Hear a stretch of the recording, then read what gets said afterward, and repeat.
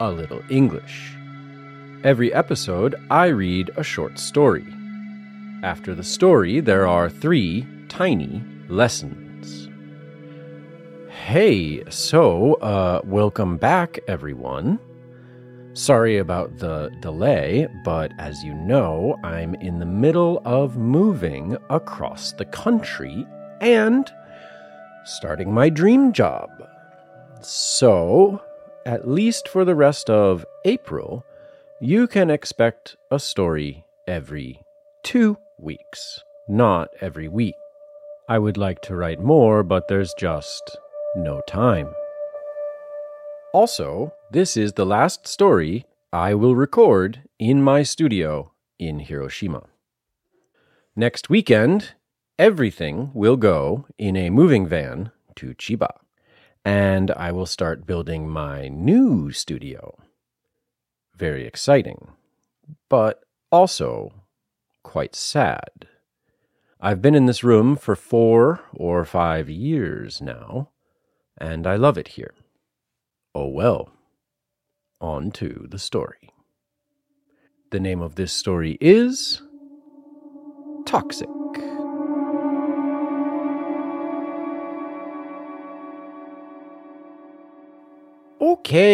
Okay, so everyone, this is Paul. He's going to be working part-time for us, mostly on Tuesdays and Thursdays. Can you introduce yourself to everyone, Paul? Tell us a little bit about yourself. Paul shifted his weight from foot to foot and coughed a little. He was not prepared for this. Yeah. I'm Paul. I'm from Wellesley originally, and actually I grew up going to this shop. I just finished college in California, and now I'm back east. So, I don't know. I have a boyfriend who lives in the city. My favorite author is Octavia Butler? I don't know. I'm really excited to be here. The staff gave a polite clap and welcomed him. He learned 6 or 7 names and forgot them almost immediately. Finally, the manager pointed to a young woman and said, "This is Amber. She's going to show you around." Amber nodded at Paul. "Come on then, let's get going." She led him around the store. "This is the kids section. Dr. Seuss, whatever. Just keep everything organized. Maybe you'll have to clean up some puke sometimes. Here's fiction, nonfiction, science fiction. You said you've been here before?" "Yeah," replied Paul. "I used to come here when I was a kid." "So did I," said Amber. "I used to come with my mom. It hasn't really changed that much. It even smells the same." It smelled like paper and coffee, like every bookstore smells. Amber showed him around the different sections and introduced him to the computer system. Then she said, "Let's go down to the basement." She led him through a door marked Staff and down some stairs. There, surrounded by stacks of cardboard boxes full of books, she stopped him. "Listen, Paul?" "Yeah. You have to be a little more careful in this place." "I'm sorry?" "You can't just tell everyone everything about yourself. They will use it against you. you have to be a little more secret at first. This whole place is a gossip nightmare. They're going to figure out who your boyfriend is. They're going to find out everything about you. I mean, who is they? Just don't give them any more personal information. Trust me. Now, here is where we keep stuff that we haven't put on the shelves yet. So, if I ask you to go get some book, it'll be down here somewhere. 2 days later, Paul arrived at the bookstore early. The doors were still locked, so he stood outside and leaned on the glass. The sun was hidden behind layers of gray spring clouds. A man approached, walking fast and smoking. "Hey, dude. You're Paul, right?" "Yeah. Ben? I think we met on Tuesday." "Yeah, nice to see you." They shook hands. Ben unlocked the door and they entered. They spent some time checking inventory and restocking the shelves. "So, where you from, Paul?" From Wellesley." "Oh, so you're a rich kid." "I mean, not like so much. Not compared to the other kids in school, maybe.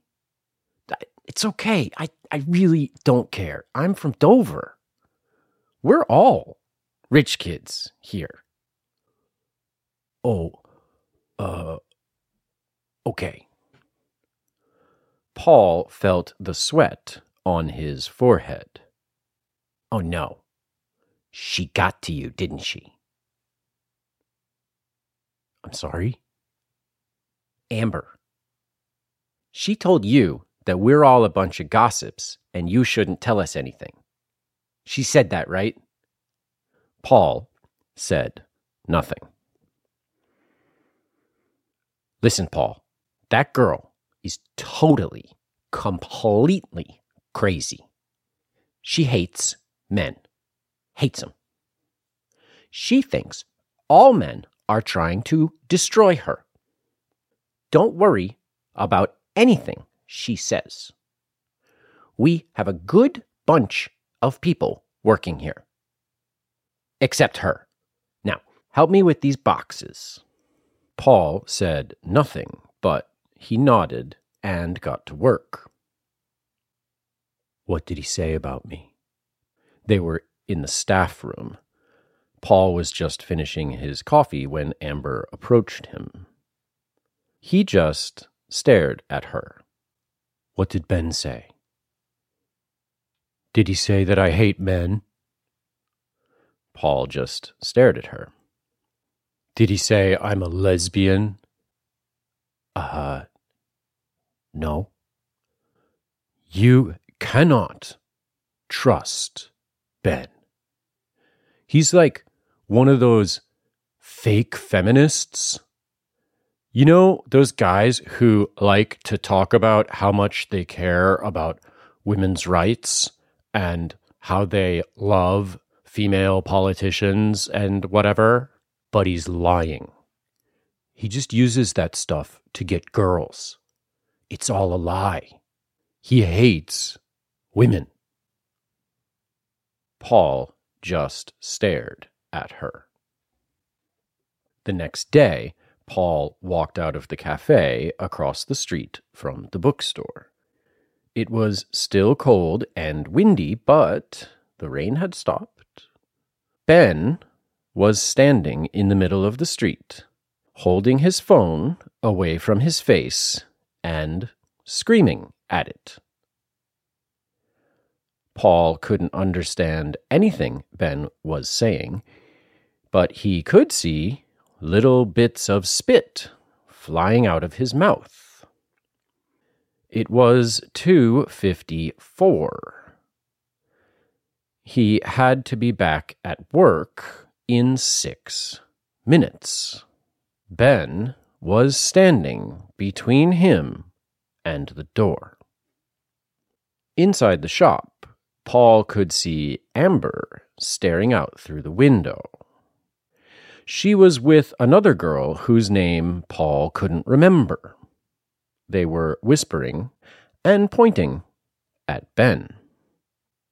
Amber locked eyes with Paul through the glass. She pointed at Ben with one hand and made a face that said, "I told you." Crazy. Paul stood there, hands in his coat pocket, shivering against the cold for a full minute, looking back and forth from Ben to Amber. He thought back to his childhood, when he would beg his father every weekend to make the 30-minute drive into Cambridge to this bookstore. He remembered whole afternoons spent in the science fiction section, reading quietly, safe, silent, and warm. He looked at Ben. He looked at Amber. He sighed, turned his coat collar up against the wind, and started walking.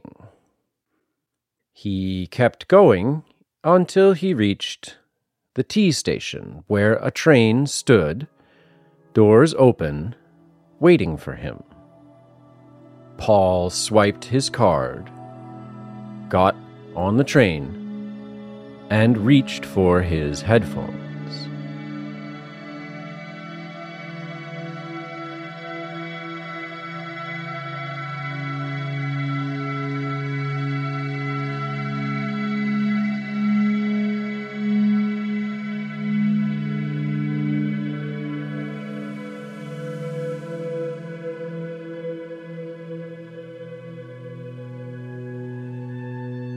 Okay, so I think you can guess why this story is called Toxic. It's about a toxic workplace environment. Now, I want to be very clear. The new job that I just started is definitely not a toxic workplace. It is absolutely amazing. But I have worked in some toxic workplaces before. Have you? It really kind of kills your soul to work in those places, right? So I guess, in a way, this story is kind of a fantasy for me. To just walk away from a workplace like that. It's a dream. But most of us, we have to go back to work. We have to keep doing it. Oh well. Let's do some tiny lessons. Everyone is talking about the big picture. Everyone. So the question is, what makes this workplace toxic? There are a lot of potential answers, so go back and read or listen and think about it. I think the answer is just the employees. The books and the shelves didn't do anything wrong. But the people who work there, oof. And how about a dance at the dictionary disco?